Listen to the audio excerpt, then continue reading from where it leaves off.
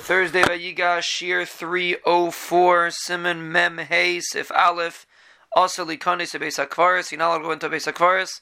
I B'seich Arba Amis Shal Meis, or within the 4 Amis of a Meis with Tefillin B'Reishay, and with Tefillin on your head Misham Loig L'Rosh, because it's as if you're being Mevaz at the Meis that he can't wear Tefillin.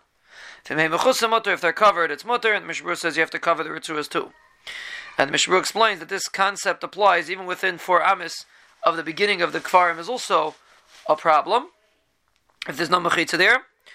And he brings a Shaila and Achroinim. Some Achroinim say, even if you're in the same room as the mace, even if it's not within Dalad Amis, it's a problem. The Magen Gebarim holds it's not, but the Teres Kenim holds it is a problem. And he ends off that even a kever of a katan is a problem, even though he was never mechuyev in tefillin, but there's also a concept of loig l'rosh on a katan.